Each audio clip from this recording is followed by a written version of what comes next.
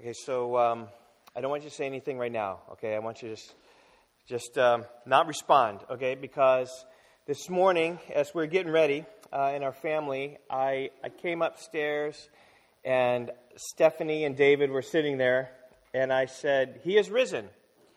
And David said, And Stephanie said, "Amen." And they have a few things to learn, all right? So let me say what's on the screen, and then I want you to respond. And so, guys, listen up, all right? This is just Christianese, if you will. You ready? Here goes. He is risen. He is risen indeed. Amen. All right. So I'll come back to you and talk to you next year. Is what we'll do. Well, Yvonne told me this morning that she has just recently started subscribing to a Webster Merriam Word of the Day. And so just every day, I don't even know how it works. Every day you get an email and just kind of learn a new word every day. So 365 words every year, something like that. And any idea what the word for today is?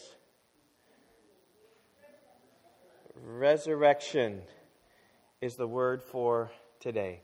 So even in a secular world, that email went out to many. Resurrection, capitalized, means the rising of Christ from the dead. Often capitalized, the rising again of life of all the human dead before the final judgment. Or C, the state of one rising from the dead. Or maybe even a resurgence or a revival is what resurrection might mean. Well, this morning we are celebrating the resurrection of Jesus Christ. And the resurrection really gives us hope for our resurrection. And that's why we celebrate His resurrection. The resurrection of Christ is central to our faith. In 1 Corinthians 15, Paul points it as one of the central doctrines. He calls it even first importance. Just right there, 1 Corinthians 15, 3 and 4. He says, "For I delivered to you as of first importance what I also received, that Christ died for our sins in accordance with the Scriptures, and that He was buried, and then He was raised on the third day in accordance with the Scriptures." This is the reality of life, the life of Jesus Christ, that He died, and He was buried, and He was raised on the third day. And Paul, as I point out here, called it first importance. It's because it's the essence of the gospel, that Jesus Christ was a living human being who died for our sins in our place, His death for our death, so that by faith and trust in Him, our sins can be forgiven and wiped away because He died for them. We can be made right with God through His death, and we can anticipate a similar resurrection of what Christ experienced Himself. And His resurrection, is the way it works, is really the confirmation of everything that He said, all His promises, the fact that when He died and when He rose, everything He said came true and was true. And in fact, so much so that if the resurrection was found false in any way, that Jesus was demonstrated not to have risen from the dead, or His tomb was found and there was His body, then our faith is in vain. Listen to what Paul says, 1 Corinthians 15. "But if there's no resurrection of the dead, then not even Christ has been raised." And think through Paul's logic, because this is crucial here, this resurrection morning. "And if Christ has not been raised, then our preaching is in vain, and your faith is in vain. We are even found to be misrepresenting God, because we testified about God that He raised Christ, whom He did not raise, if it is true that the dead are not raised. For if the dead are not raised, not even Christ has been raised. And if Christ has not been raised, then your faith is futile, and you are still in your sins. Then those who have fallen asleep in Christ have perished. And if in Christ we have hoped in this life only, we are of all men most to be pitied." What a statement. So central is the resurrection to the Christian life that if Jesus wasn't raised from the dead, we are false witnesses of God. We have misrepresented Him. We have lied against God. And our faith is futile, and our hope is empty. And as Paul says, of all people, we are most to be pitied. And what we are doing this morning is the ultimate waste of time, celebrating some event that didn't really happen. it'd be better for us to stay home, quite frankly. It'd be better for us never to gather ever again if Christ was not raised. It'd be better for us to live for ourselves, pursuing all the passionate pleasures of the flesh that we have with full abandon if Christ was not raised from the dead. But Paul makes a statement in verse 20 that Christ has raised from the dead. And it's true, He has risen from the dead, and we are true witnesses of God. And our faith in Him will bring us everlasting joy. And of all the people in the world, we who believe this are most blessed today. We are most blessed in the future, knowing the eternal joys and pleasures of God. And what we're doing this morning is totally appropriate this morning in worshiping Jesus Christ. Now, there are many ways that we know this is true. First of all is just the gospel accounts. Just flooded with testimonies of Jesus appearing to the disciples. I mean, every single gospel account has the story about how he was declared innocent by Pilate, and He suffered, and He died unjustly, but that He rose exactly like He said. We could look to the transformation of those who saw Jesus as compelling evidence and reasons for why we believe that Christ raised from the dead. I mean, these people, these disciples who were cowering in fear because their leader was dead, now then going out bold as a lion and willing to suffer and die, convinced He was alive, willing to die for Him and for the message of the gospel. Or we can look even to the witness of history. The church has spread far and wide across the globe, and nothing has been able to hold it down. The gates of Hades have not prevailed against it because it's true. Christ has risen. Our sins are forgiven. This morning, though, I want to look at one other line of evidence which will give us hope and confidence that indeed Christ has been raised from the dead, and it comes from the Scripture. 1 Corinthians 15:3 and 4, twice it says there, I delivered to you of first importance that Christ died for our sins in accordance with the Scripture. There's a scriptural reason, interpretation about His death on the cross that was for our sins, and that He was buried, and that He was raised on the third day in accordance with the Scriptures. Twice Paul mentions it's accordance with the Scriptures, that his death, His burial, His resurrection, all were in accordance with the Scriptures. Now, when he says the Scriptures, he's not talking necessarily about our Bible. He's talking about the first 3/4 of our Bible. He's talking about the Old Testament.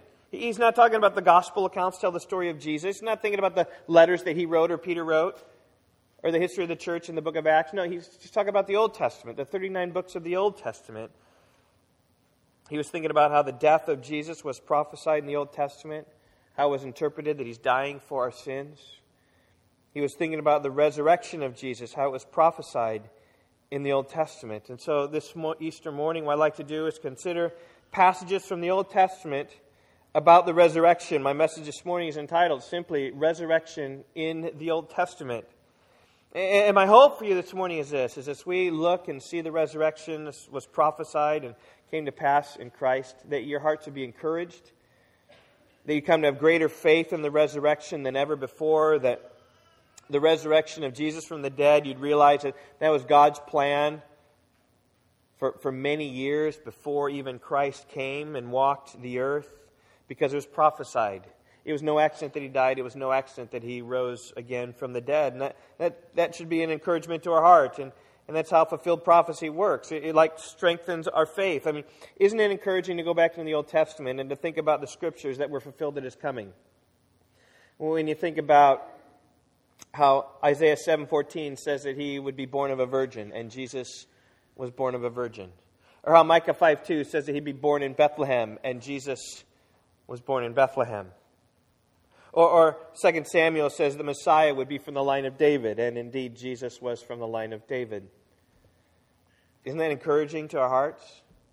When you see what was prophesied about His life, how it was fulfilled in His ministry, Malachi 3:1 says that a forerunner will come before Him. John the Baptist was a forerunner who came before Him. And Isaiah 9:1 and 2 says His ministry will begin in Galilee, and upon them the light is shone, and the ministry of Jesus began in Galilee. Isaiah 35:5 and 6 describes how His ministry, this was hundreds of years before Christ came, how it would be about the blind receiving their sight, and the deaf hearing, and the lame walking, and the ministry of Jesus was filled with those things. It's an encouragement to our heart to see those things. It's encouraging to our heart to see the prophecies of the death of Christ fulfilled in accordance with the Scriptures. How Zechariah 13:7 says, strike the shepherd and the sheep will scatter. And Jesus even said that to the disciples. He said, no, that won't happen. And what happened? They struck the shepherd, they arrested him, and all the disciples scattered. Or how Psalm 22 prophesied of the events surrounding the cross. In Psalm 22, it says how the people mocked him, how the soldiers divided up his clothes, how they pierced his hands and his feet, not one of his bones was broken, and how that came about exactly like Psalm 22 had predicted. Or like Isaiah 59 prophesied that his death would be with wicked man and with a wealthy man in his death. And Jesus was crucified along with two robbers deserving death. And how he was buried in the tomb of Joseph of Arimathea, a wealthy member of the Sanhedrin. All these things happened exactly according to what was prophesied in the Old Testament. And that encourages our hearts, doesn't it? And I just say this morning, as we think about Easter, we're going to go back to the Old Testament and look about passages in the Old Testament, how they were fulfilled this Easter morning when Jesus rose from the dead. And I trust in your hearts as well that you'll be encouraged and your faith will be strengthened this morning. So before we look at a passage, I just want you to just even sit back and think about passages from the Old Testament that come flooding through your mind. Just you think about the resurrection of Jesus in the Old Testament. Right? Just kind of think of them. Maybe your mind's kind of drawing a blank, because there aren't very many. There are only a few. There are enough, but there are a few. Even one passage would be enough. But passages in the Old Testament don't flood like they do in the New Testament. In the New Testament, dozens of passages speak about the resurrection. All the four Gospels include it. In the book of Acts, Jesus makes an appearance. The resurrected Jesus does.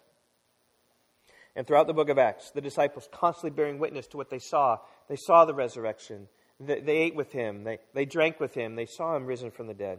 And most of the New Testament writers speak explicitly of the resurrection. Paul does, Peter does, John does, the writer of the Hebrews does. James and Jude don't, but their writings are so short, it just wasn't a topic that they addressed. But the Old Testament doesn't read this way. There are just a few passages of the resurrection, and this morning we're going to look at a few of them. We're not being exhaustive here this morning, but I want to encourage your hearts and strengthen your faith in the process. And so since my text is the Old Testament, we're going to be going around a bunch of different scriptures. Normally we open our Bible, just land one place, okay? But this morning we're going to go all over the place. And actually I want to begin in the New Testament where Jesus quotes the Old Testament. So open with me to Matthew chapter 22, if you will. If you didn't bring a Bible, really encourage you to read along. You'll understand the message better. It'll sink deeper into your heart if you have a Bible with you. In Matthew 22, that's page 828 of the Pew Bibles, if you have them there. And here we see Jesus dealing with the Sadducees who deny the resurrection, and they try to show how silly the resurrection is by asking him this absurd question, which, taken to its logical conclusion, shows the absurdity of the resurrection. And Jesus then gives proof of the resurrection by quoting from the Old Testament. So that will take us back into the Old Testament. So Matthew 22, beginning of verse 23. We read this: the same day the Sadducees came to him, and the same day, that's when the Pharisees were coming to him, trying to trap him. These Sadducees similarly are trying to trap him. They came to him and said, the Sadducees came to him who say there is no resurrection. And they asked him a question, saying, Teacher, Moses said, if a man dies having no children, his brother must marry the widow and raise up offspring for his brother. Now, there were 7 brothers among us.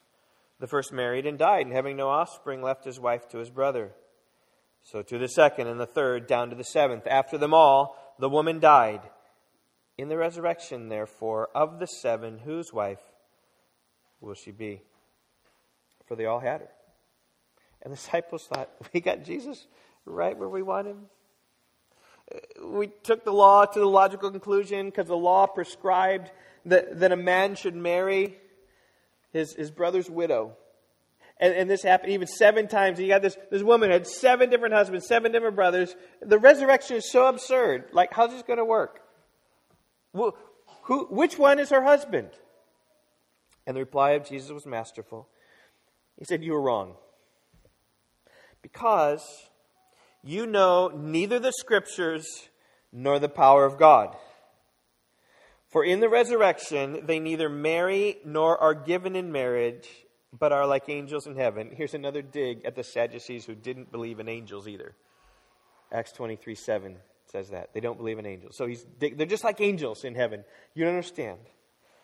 He says, and as for the resurrection of the dead. And by the way, you need to know the Sadducees only believed in the books of Moses. They only believed in Genesis, Exodus, Leviticus, Numbers. So Jesus goes back into the Pentateuch, into the book of Exodus, and brings this quote out. Have you not read what was said to you by God? I am the God of Abraham, and the God of Isaac, and the God of Jacob. And then Jesus concludes, He is not the God of the dead, but of the living. So I want you to turn back with me to Exodus chapter 3, verse 6, where Jesus quotes this from. Exodus chapter 3 and verse 6, it's page 46 in your pew Bibles. The context here is the Lord appearing to Moses in a burning bush. Moses was minding his own business in Midian. He sees this bush aflame, and so goes to investigate it.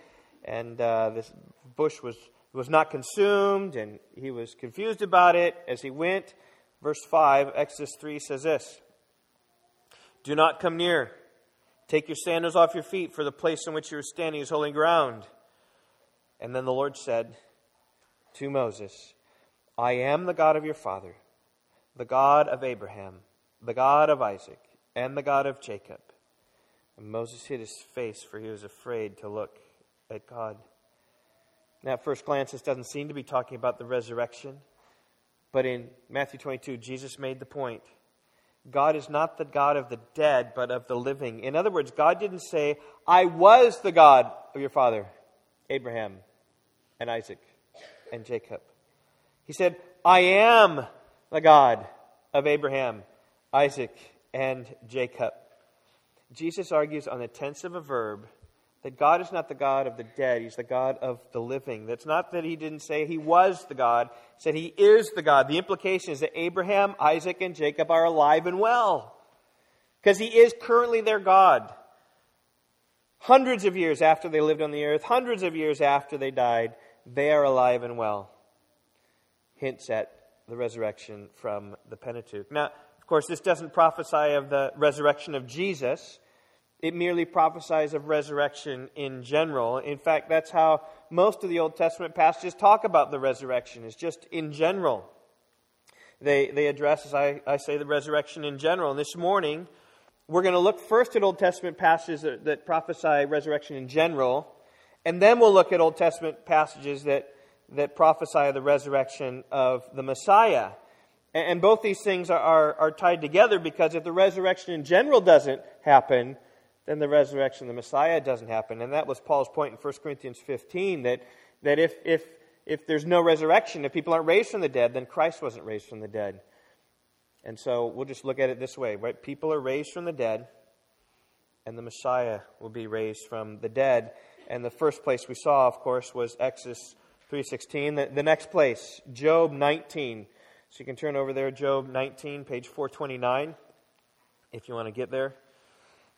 Job, of course, is a book, a story of a righteous man dealing with the realities of God's justice in his suffering.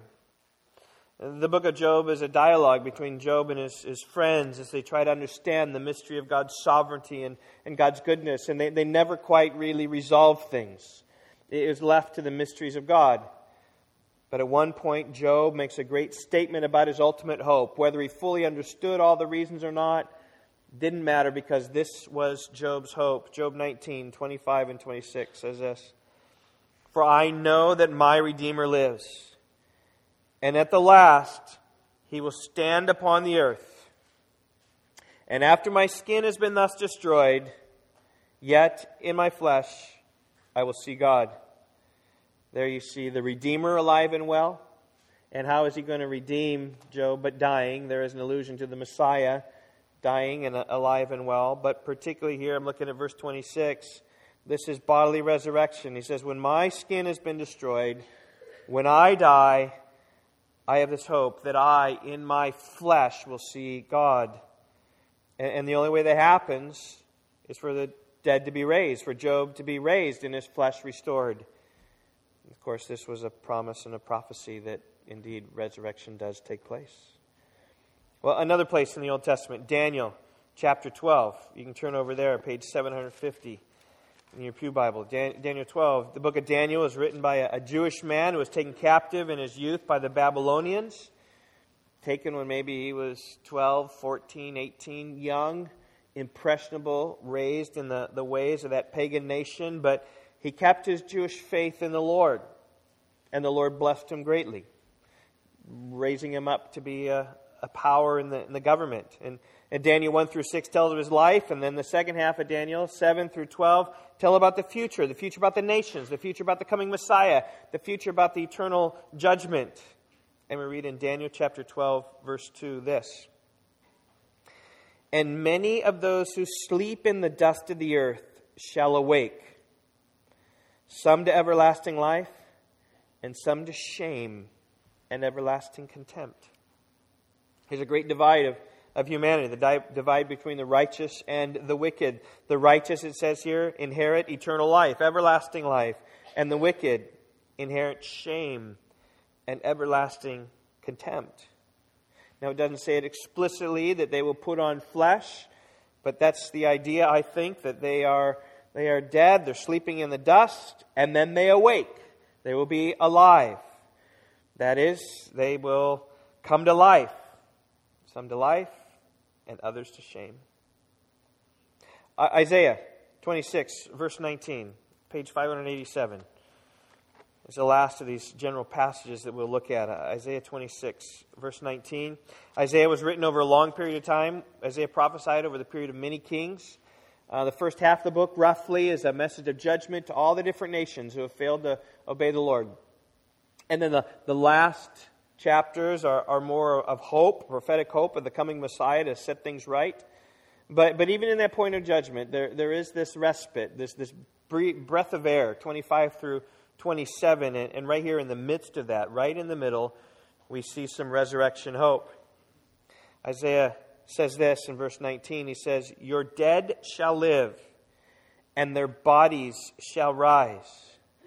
You who dwell in the dust, awake and sing for joy. For your dew is a dew of light, and the earth will give birth to the dead." That's bodily resurrection. Your dead will live, their bodies will rise. We even see this awake language that we saw. That we saw in Daniel chapter 12 and verse 2, right? You're going to, those who dwell in the dust, right? Those who are in the grave, awake and sing for joy. You see those who are in the earth, right? The earth giving birth to the dead. Awakening and rising and singing. The Old Testament's clear. There will be bodily resurrection. Now, the liberal Jews today deny that. People deny that. Non-Christians deny it. I mentioned a few weeks ago about someone talking to my mother-in-law who is really antagonistic, hates the resurrection because they don't want it to be true. But the Old Testament even prophesied of it. But let's turn our attention now to resurrection of the Messiah. And this is where it gets exciting, that the Old Testament teaches that Messiah will be killed and raised from the dead. The first passage I want to look at is Isaiah 53. So you're right there in Isaiah and just move forward to chapter 53. We had a wonderful time this Friday. Think about Good Friday, thinking about the death of Christ. And we worked through Isaiah 53 because so many of its prophecies deal directly with the death of Jesus. Like verse 5. He was pierced for our transgressions and crushed for our iniquities. Pierced in his hands and his feet. Crushed for iniquities. Right? In our place, our substitute. We looked at that. 7. He was oppressed and he was afflicted, yet he opened not his mouth. Like a lamb that's led to slaughter, and like a sheep that before it shears is silent, so he did not open his mouth. Exactly like Jesus. He was falsely accused, and yet Pilate and Herod were amazed at how he kept silent. Said, "What, you give no answer?" And he was like a sheep going to slaughter, quiet. Verse 8, by oppression and judgment he was taken away. It was oppression. It was unjust punishment. And as for his generation, who considered that he was cut off out of the land of the living, stricken for the transgression of my people? And then we see the Messiah killed, cut off from the land of the living, dead. We see him buried in verse 9. And they made his grave with the wicked and with the rich man in his death, although he'd done no violence and no deceit was in his mouth. That perfectly describes the death of Jesus. And then in verse 10, we see his resurrection. Yet it was the will of the Lord to crush him. He has put him to grief. This delighted the Lord. It was God's will that Christ would come, he'd suffer, he'd die in order to redeem people from humanity. He said, when his soul makes an offering for guilt, here it is, he shall see his offspring. He shall prolong his days. The will of the Lord shall prosper in his hand. And here we see the Messiah crushed to death, being alive and being well, seeing his offspring, prolonging his days, living long. That is, he'll see those who came to faith in him, who are sons of Abraham spiritually. They've come to follow him, and he will see them alive and well. As verse 11 says, out of the anguish of his soul, he will see it and be satisfied. The anguish of his soul, he faced abandonment from his father. Yet on the other side, it was satisfying to him as he saw his offspring, as he looked upon all of us who believe. He looks upon us today, all of us who believe, and he's satisfied in his soul.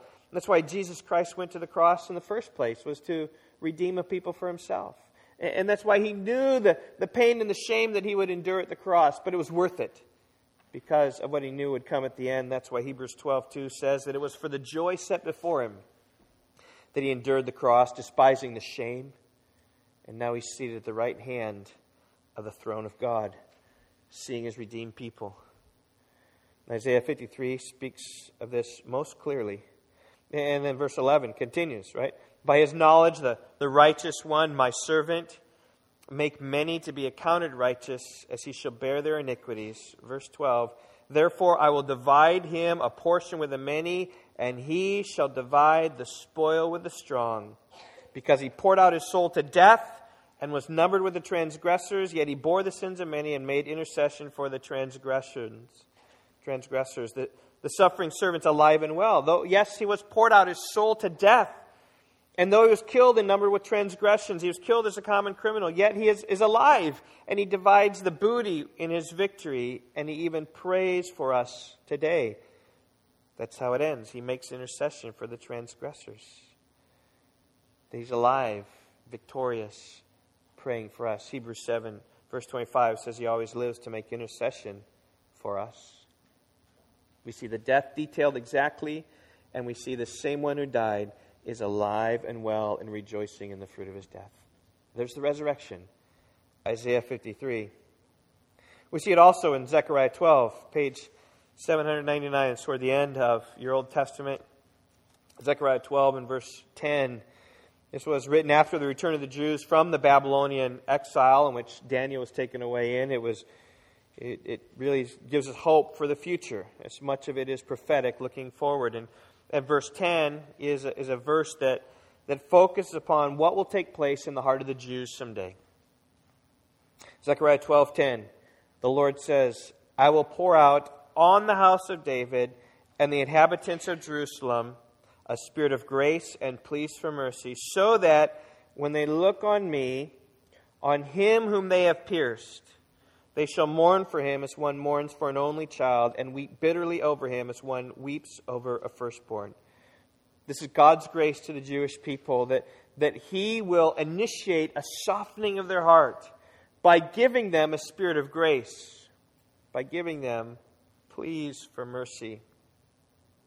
Why will they plead for mercy? Because verse 10 says, they will look upon me whom they have pierced. The Lord God says this, they're gonna look upon me, and I was there. And I was pierced. An obvious allusion, then when you understand it all, to the cross. And I think that the idea there is they see him and they say, oh, what have we done? We have made a grand mistake. We killed the Lord. And when it all comes to clarity for them, they'll realize what happened. Because it was confusion before when When Pilate stood before the Jews and asked them, "What should I do with this one who's called the Christ?" they shouted out, "Let him be crucified." And Pilate said, "Well, what evil has he done?" And they cried out all the more, "Let him be crucified." And the guilt was on their hands. And they took it, and these Jews knew what they were doing. Paul says, 1 Corinthians 2:8, that none of the rulers of this age understood. For if they had understood, they would not have crucified the Lord of glory. But instead, they crucified Jesus, the Lord of glory. Because they didn't understand. But that veil is lifted when God gives them the Spirit of grace, and it all changes.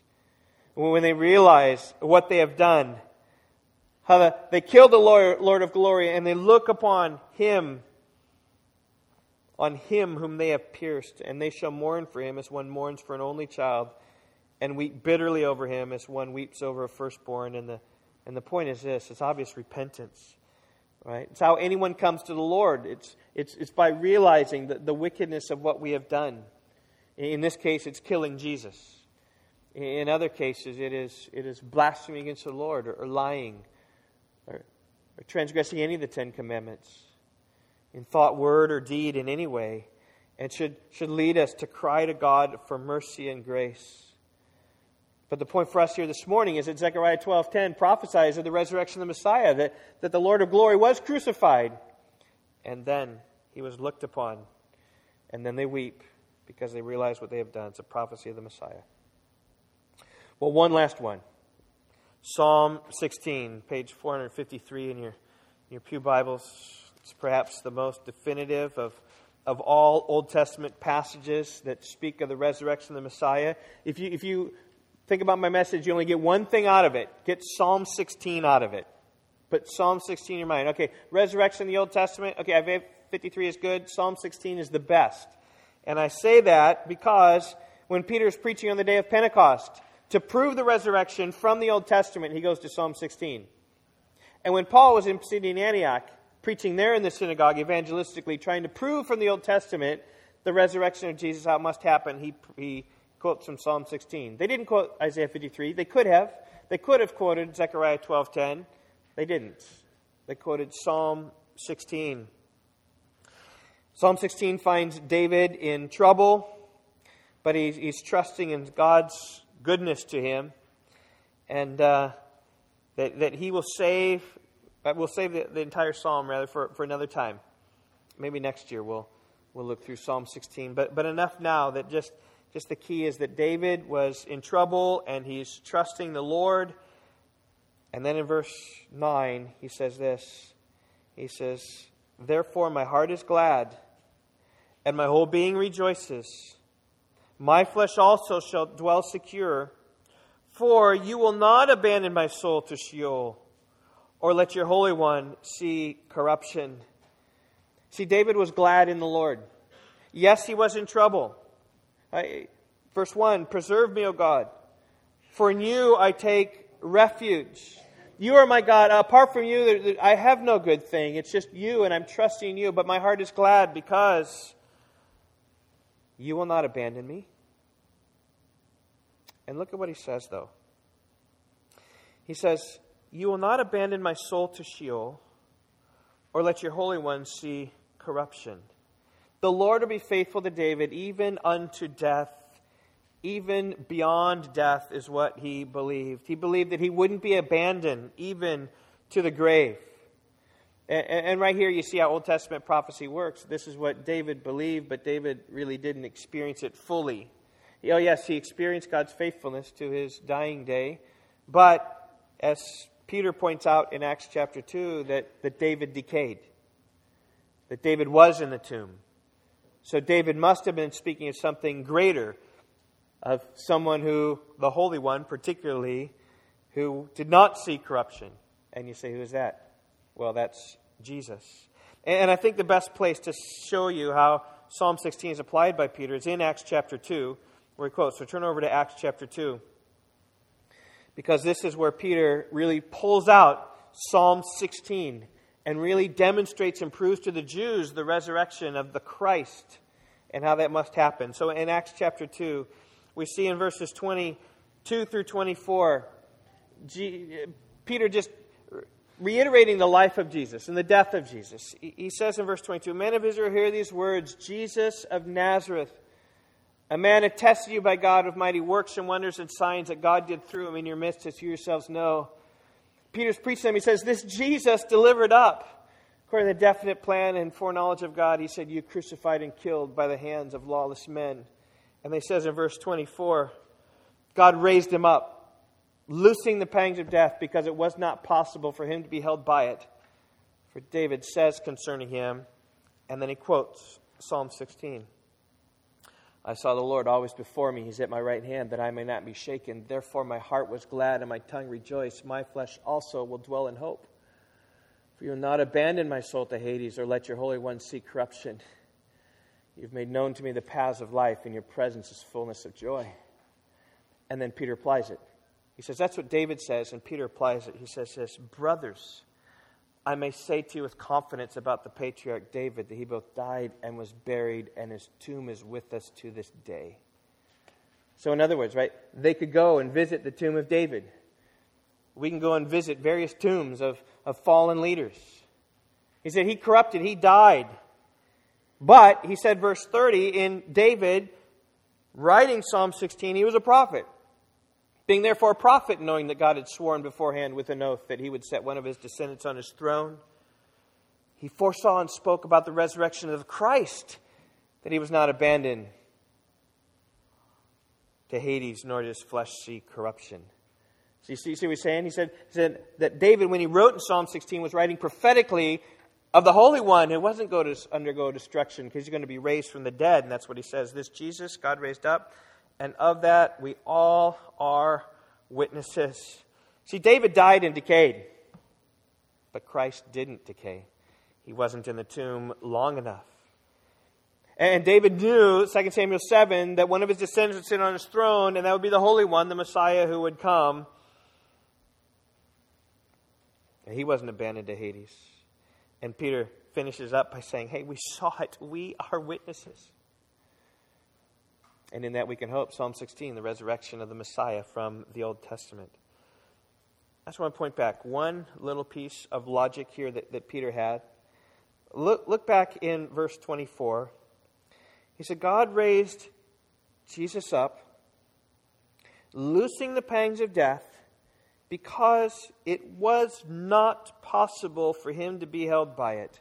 When Jesus was in the tomb, it wasn't possible for him to stay in the tomb. Like he had to get out. He was going to explode. He was going to get out. It wasn't possible. And you know why? Look what he says. For David says concerning him. Peter knew that Jesus couldn't stay in the tomb because David had prophesied that the Holy One wasn't going to stay in the tomb. And we come back here, resurrection in the Old Testament. When God wrote these things in the Old Testament, right, when Holy Spirit, right, spoke through men, right, when the Old Testament was written, these things were as sure as gold. He said it was not possible because David said concerning him that he would not be abandoned to Hades. And let's just finish my message this morning, really by trusting God's word, right? That Jesus argued on the tense of a verb. I am the God of Abraham, Isaac, and Jacob. Not I was the God of Abraham, Isaac, and Jacob. That Peter argued on the veracity of the Old Testament, that it was said back then, therefore Jesus had to rise from the dead. They say, so what's a good application for us? I think verse 28 is, just in terms of how Psalm 16 finishes. Verse 28 is Psalm 16:11. It is the very last verse in the Psalm. The way Peter quotes it says this, you will make me full of gladness with your presence. The way that the Hebrew, different translation a little bit, says, for in your right hand are pleasures forevermore. The idea is this, is that God is so faithful to us, to his Christ, that when we're with him, right, made known to me the paths of life. I know the path to go the right way. I know the path to go the wrong way. If I go the right way, I'm in your presence, and there are pleasures forevermore in your presence. Gladness and joy are promised to those who believe in Christ's resurrection. When we talk about eternal life, it's not like eternal existence. Okay, it's not like eternal pain and sorrows of this life. It's eternal life to the abundance of life and joy and happiness, no more tears and no more sorrows. That's what he is talking about. In his presence is fullness of joy. That's of first importance. And if you don't believe these things, then Jesus has been raised in vain. But Jesus has been risen from the dead. Let me just finish how I start. That one phrase, and let's say it together, and then we'll pray, and then we'll sing the doxology, and then we'll be done this morning. So, Jesus is risen. Let's pray.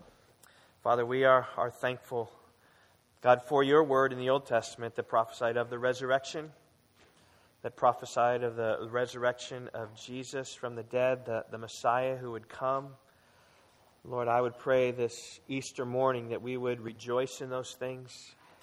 God, that we would realize that our hope is really founded upon that, but it is secure because the Scriptures are sure and certain, and they will be fulfilled. And in that, oh God, we do rejoice. God, help us this Easter morning. Just take another step forward in our faith and trust and confidence in your word. Just thank you for the Scriptures. Thank you for the way they've put together the things in the Old Testament are the promises made, and the things in the New Testament demonstrate that these promises that were made were kept. We thank you that Jesus conquered death, that we can triumph now over the grave ourselves. We have nothing to fear in this life, knowing that we will be with you in this life. We will be with you in our death. We will be with you as we wait your return, God, to be with you forever, where there are joys and pleasures. I pray those pleasures and joys would press us on to know and to think about the experience of what is far better than anything we've ever tasted here upon earth. Because you died and ransomed this for us to give us this great inheritance. We thank you, O Lord. In Jesus' name we pray. Amen.